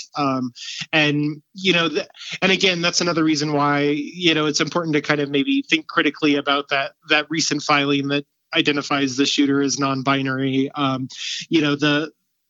The DA, and law enforcement, we're assuming, have, conducted an investigation of this guy's kind of history and whatever extant social media they can scrape together, with the FBI in terms of the charging decision. And it's interesting to note they've worked to have the arrest warrant affidavit sealed So that's not publicly available. No media has been able to access it at this point. So there's a lot about the whole situation that I think is not quite known to everyone just yet. But it's all going to come out. And the beautiful thing about social media and the disgusting thing is we can see how people react. Jenna Ellis, who is really as low as you can go, MAGA low. And her words that these victims are going to suffer eternal damnation unless they accepted Jesus, which I think she presumed they didn't. Even though I saw some of the victims wearing big crosses, whatever. It's not Jenna Ellis' form of Christianity, and therefore these people, the real crisis is eternal damnation for them. And to me, that just means a license to discriminate, because what value am I as a non-Christian? So anti-Semitism, the Holocaust, the big tragedy is those victims suffered eternal damnation, according to Jenna Ellis. It's sickening. Do you know who she used to work for? James Dobson. Yeah, absolutely. And, and it's so, like, this whole incident illustrates the senselessness of this kind of violence. Two of the victims, Ashley Paw and, Raymond Green Vance, they weren't, from all indications, I don't know what might have been going on behind the scenes, and I don't want to, make a blanket statement here, but they were both presumably, cisgender people in heterosexual relationships. Ashley Paw is leaving behind her husband and her daughter. And this senseless violence didn't just impact LGBT people, and the ghoulishness of people like Jenna Ellis and all these other pastors and all these other evangelical kind of Christian figures who want to come out and kind of comment on this incident. It's disgusting and it's awful. It really is. The opposite of that, though, is you. Will I see you in court this week? I think I'm going to go down and watch what happens in the case of Coomer v. Corcoran and Salem. And I listened to our episode 66, and you're an affiant in the case, right? And you know who else is? I am, because I was asked to provide an affidavit about some behind-the-scenes stuff at Salem, Colorado. Glad to do so. Let's just throw the truth out there and see what happens, right? Absolutely. Heidi, you are great at covering the truth. Give everybody your Twitter handle. And before we go, I need to... I wrote about it for the Colorado Sun. I'm thinking that Elon Musk has more in common with Kanye and Donald Trump and Nick Fuentes than he does with you or me. And why are we still using his product? I know you're making alternate arrangements. Tell us your thoughts about Musk and Twitter. Oh, yeah, the South African heir of like an apartheid emerald mine. Wait, is he white? Oh, I saw that picture. He's whiter than white. Yeah. He's translucent. That yacht picture, you're in the Mediterranean, you can't get a little sun? That is white. Go ahead. Yeah. I'm Heidi Beedle on Twitter. I'm also, I with all the stuff going on with Musk and just the influx of kind of like hateful comments and, Twitter's moderation policies and all the weird spam bots now. It's not my favorite social media platform anymore, I'll tell you that. But I'm also on Mastodon. I'm Heidi Beedle at mastodon.lol. And you enjoy that more? I mean, is the action going on Mastodon now? Because I've not switched. I feel your angst about Twitter, but at the same time, it's where the action is. Yeah. Mastodon's growing. It's similar to Twitter, but it's not exactly the same. And it has its own kind of unique culture, which I think is better than Twitter's, to be quite honest. But, there are pros and cons to it. I think it has potential. I think everybody's kind of in a wait and see, and I'm still using Twitter and, I will continue to use it as long as it's, useful and relevant. But, I think its days are numbered if Musk doesn't get his act together over there.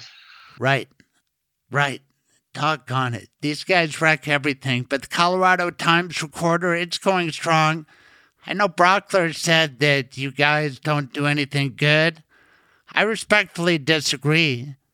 I think that you put him on the hot seat where he should be because he's an influential figure. And for a while there, he had his head screwed on straight, but now he's thrown in with the Oltmann types, and he never calls them out. Some people have observed you've got the, people like Oltmann who will do anything, say anything.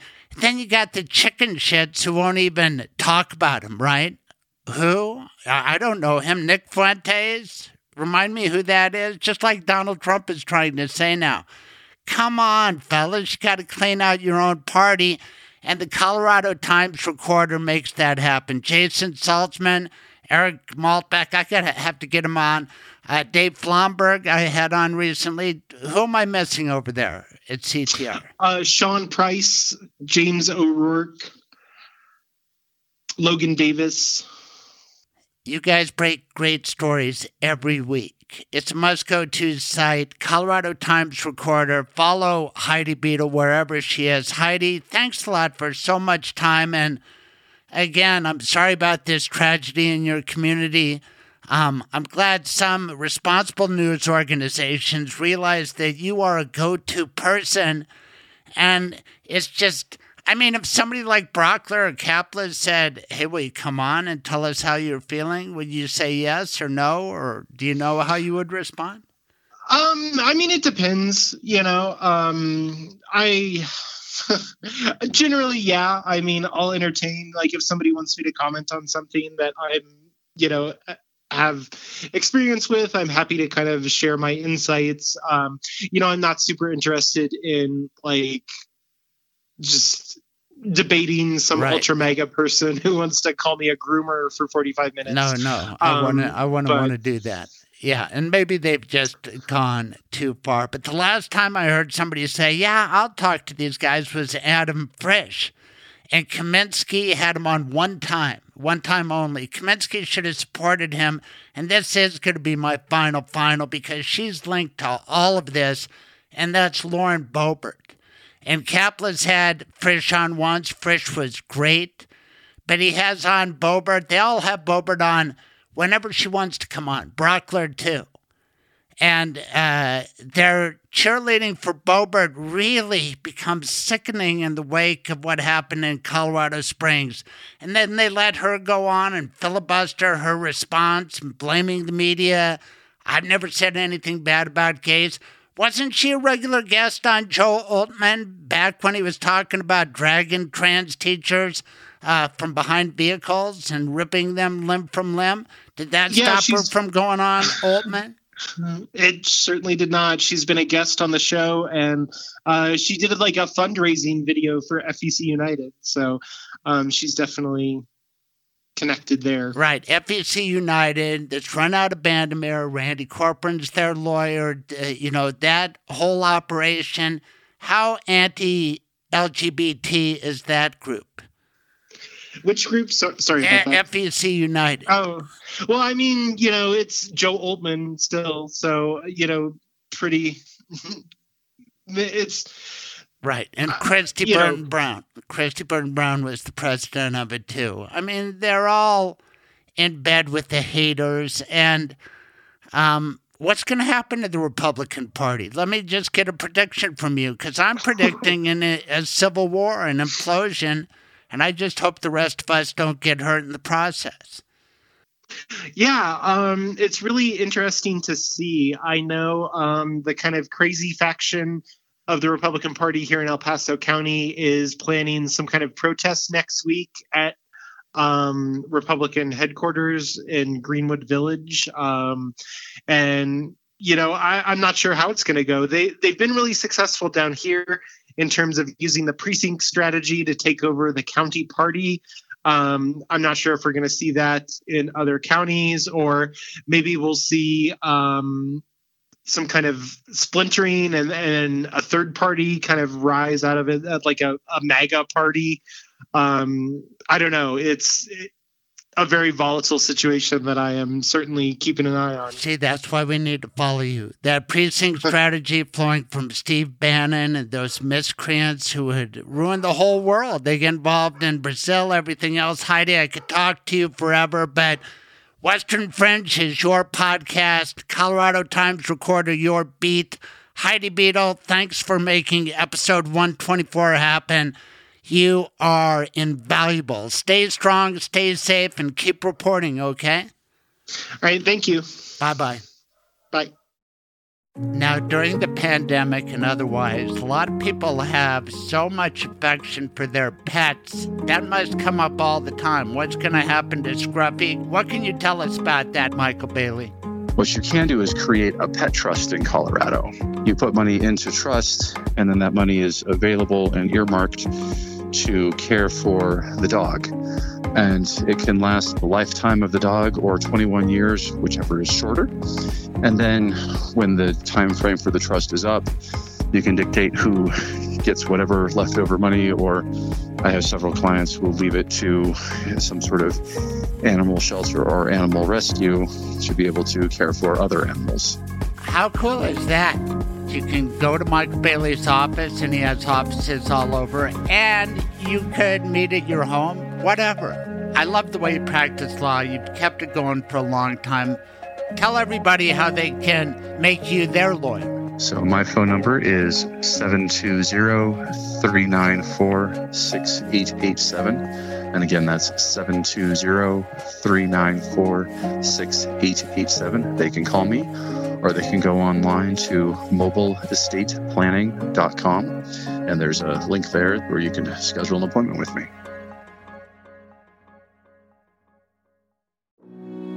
Okay, here's the thing. You've been hurt. Maybe, God forbid, someone's been killed.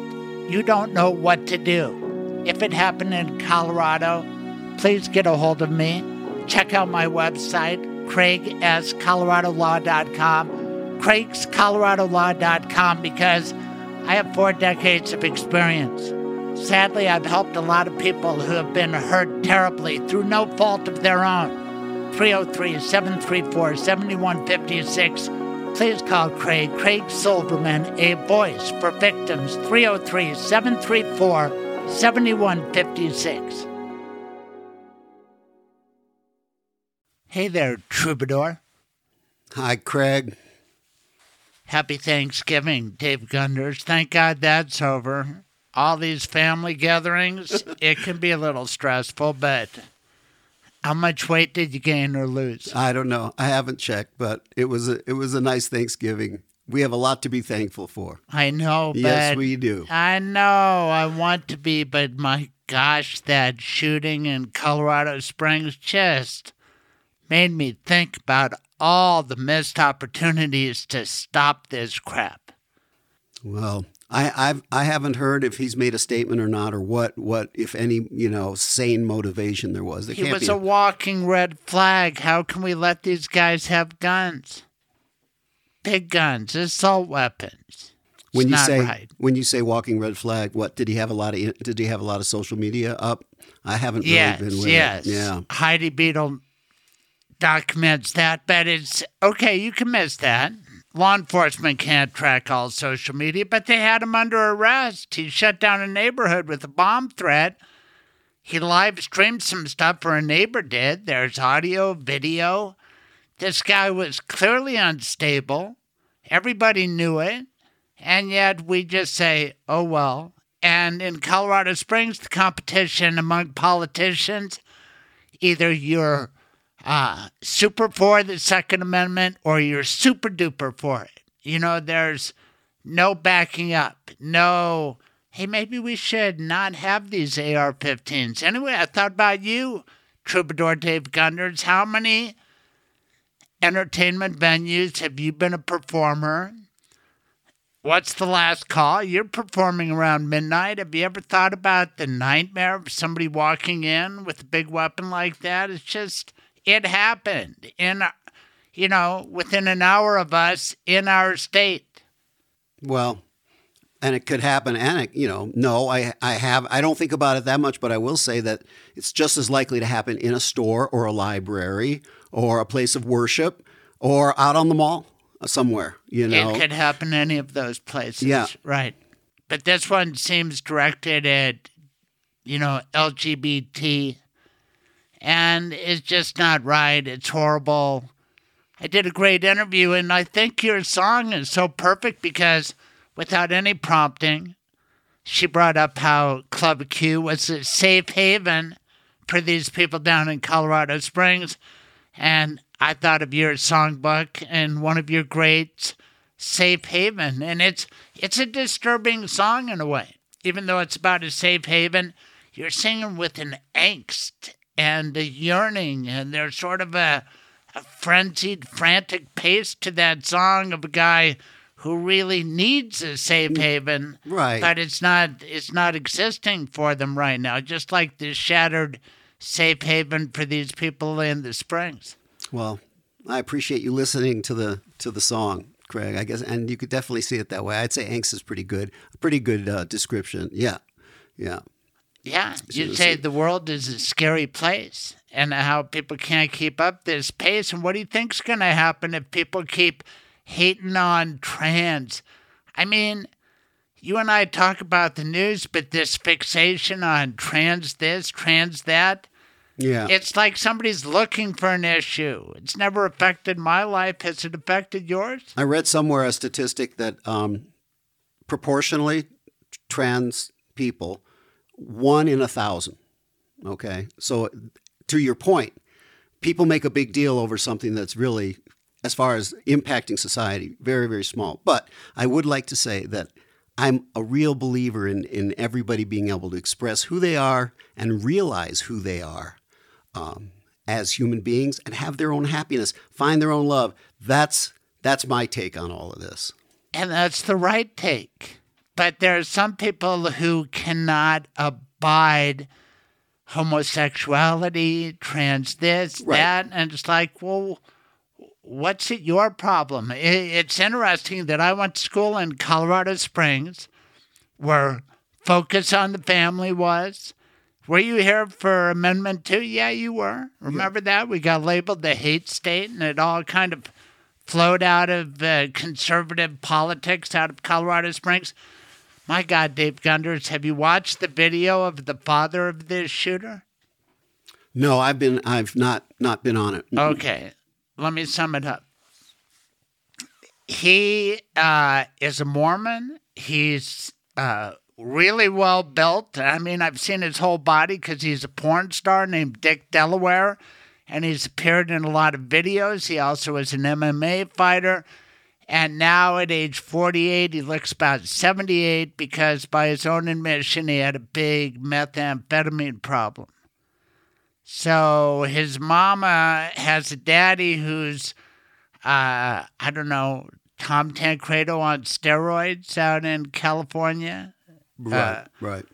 And this is just another Colorado tragedy, and we can say, well, what about this issue or that issue? And it brings up so many issues, but 5 people are dead and 17 more hurt through a shooting. How many people traumatized? Right. It's just, I don't know. Do you think? And then you and I were talking about Nick Fuentes, this Jew hater. He's online.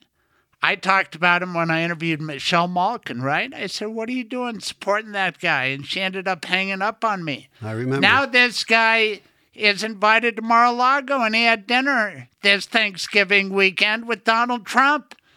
And I put on Twitter, who knows how much longer Twitter's going to last, but I put, you want to know why I can't be friends with some of you people? Because you support a guy who invited Nick Fuentes to Mar-a-Lago. I mean, every time you think it can't get worse. I mean, Kanye West is bad enough, but to bring Nick Fuentes? Right. And this is recently, right? This is after Kanye's outburst and everything. Yeah.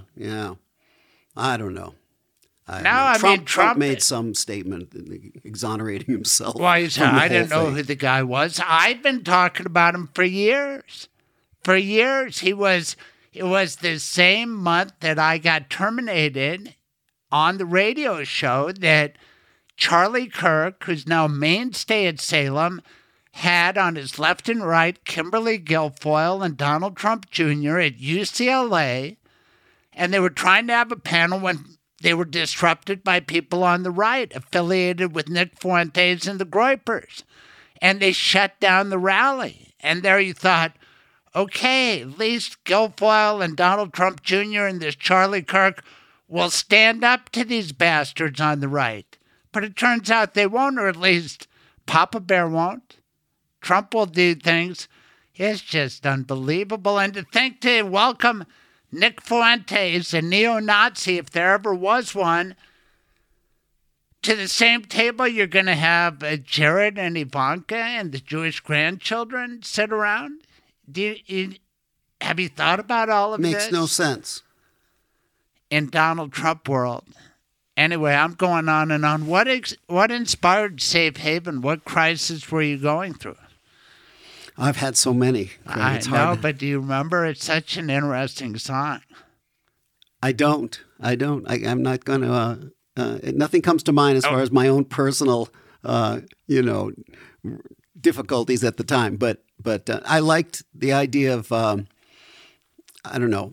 kind of love that's like it's not that it isn't romantic love, but the kind of love that exists when someone totally counts on someone else. That that they've got your back. That kind of right. love. That's kind of was what I was focusing on. Right. Your haven wasn't a place; it's a person. It's a person. But normally a haven's a place. Well, what does a haven mean? What do you think? I looked it up. Haven. It's a lot like heaven, isn't it? No. Well, a haven is a refuge. It's a place of refuge and safety. Exactly. So if a haven is a place of safety, which is the precise definition, it's amazing. You could write a dictionary, I think. All right, someday. So when you say safe haven, isn't that kind of repetitive? I hadn't thought of that. But everybody says safe haven. Right, that's true. But a haven you're absolutely is right. necessarily safe. It's a redundancy. A bit of a redundancy, but I think so. But it's good. Assonance, right? It sounds good. Assonance is when the vowels sound. What did you call me? No.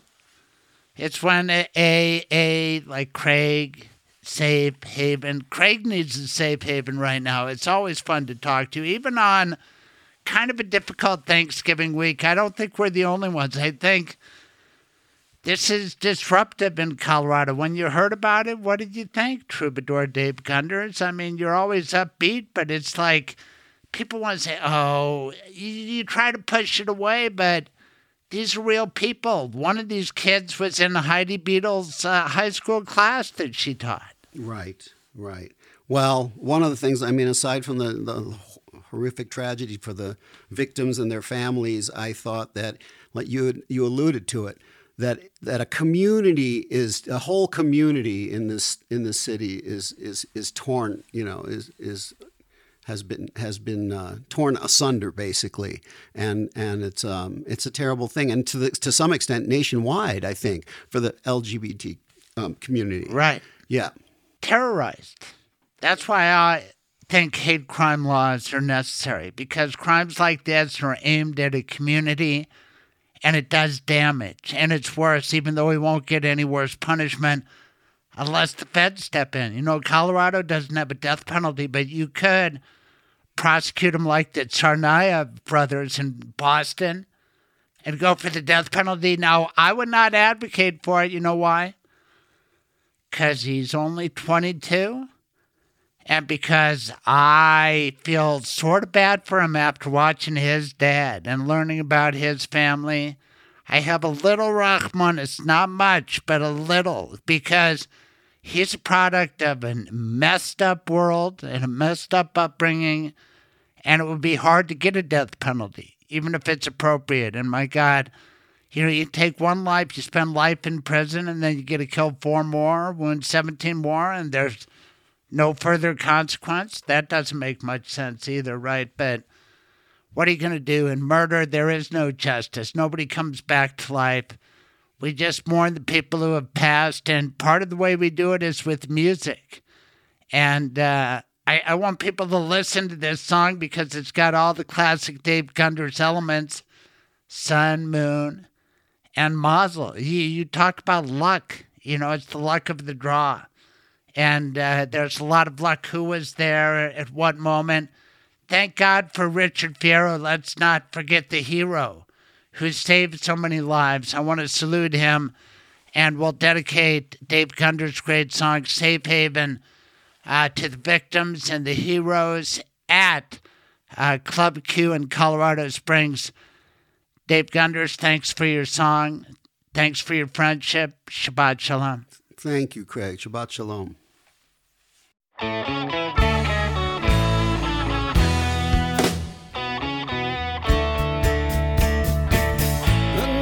Come and gone, another day to think about all the things where I done wrong, mastered them so well.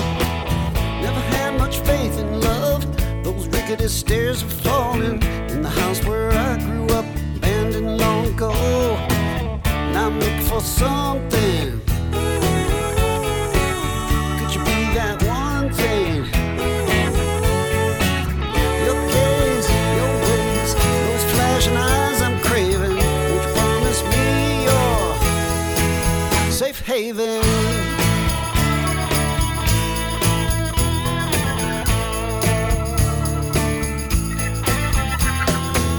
Funny how this life can change, how the sun will shine its rays. Though clouds may darken our days, your light comes shining through. I never did believe in fate till I heard those sirens calling, dreaming at your garden gate, turning on to you. And I'm looking for something.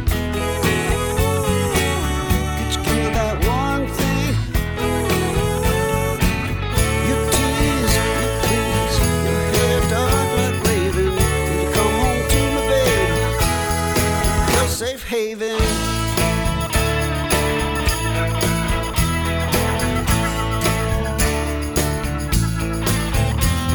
I won't give in even when I'm giving out.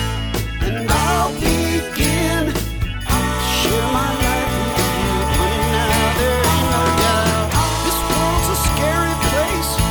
Every day I'm running, but I can't keep up this pace like to do me in.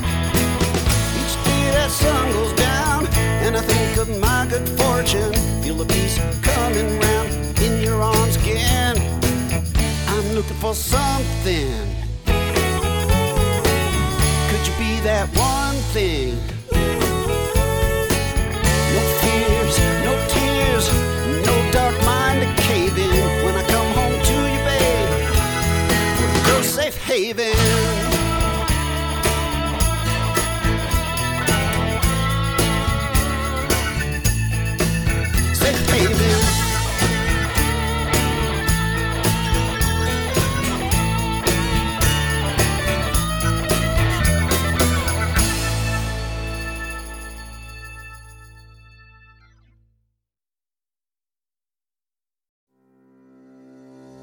Michael, of course, is a great sponsor of my show, but more than that, he's my lawyer, my end-of-life planning lawyer, and I've got 2 dogs. What about you? I have 2 dogs right now as well. And not only do you love your dogs at home with your kids and your wife, but you get involved with dog issues in your law practice. Tell everybody about that. So I will write pet trusts, which is you can earmark money to take care of your pets. A lot of people, they've got their dogs and they love their dogs. But then if somebody were to, if you were to pass away, who's going to take your dogs? Who would love your dogs as much as you do? I don't know that anybody would love your dogs as much as you do. But I grew up with dogs, and so if I were to pass away, then my parents or my siblings could take the dogs. So when you set up a pet trust, you can dictate who's going to get those dogs, and then who you can leave money to take care of the dogs as well. I like working with you, and I think you are ahead of your time. You have 15 different locations. How cool is that? It is nice to be able to go to all the different locations and meet people where it's comfortable and more convenient for them. And nobody wants to drive from one part of Metro Denver to the other to meet with a lawyer. You will come to them. Yep, and I'll deal with traffic so you don't have to. Tell us how people can get in touch with you. My direct phone number is 720-394-6887, or they can go to my website, which is mobileestateplanning.com. And again, that's mobileestateplanning.com. And there's even a schedule, there's a book an appointment link on the website. All right, Michael Bailey, thank you. Hey, I have some exciting news. I am starting my brand new law firm. Its attitude, mine. The legal skills, mine. The support staff, incredible.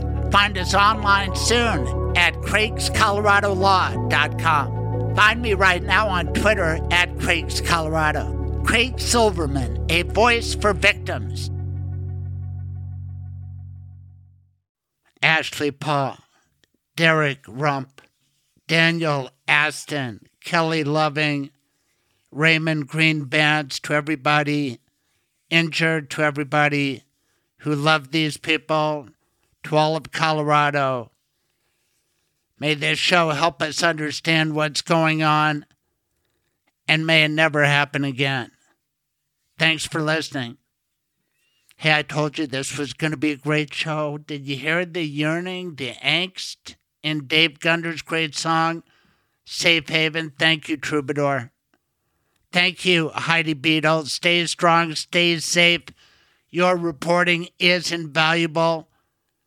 My podcast is nothing without our great sponsors and you, the listeners. Please tell a friend. We're here every Saturday, God willing. Episode 125 comes up next week. Thank you. Bye. Thank you for listening. Tune in live every Saturday morning, 9 to noon, Mountain Time. Visit thecraigsilvermanshow.com for the podcast, blog, and more. Be sure to subscribe on all major podcasting platforms to be updated when new episodes are available. This has been The Craig Silverman Show.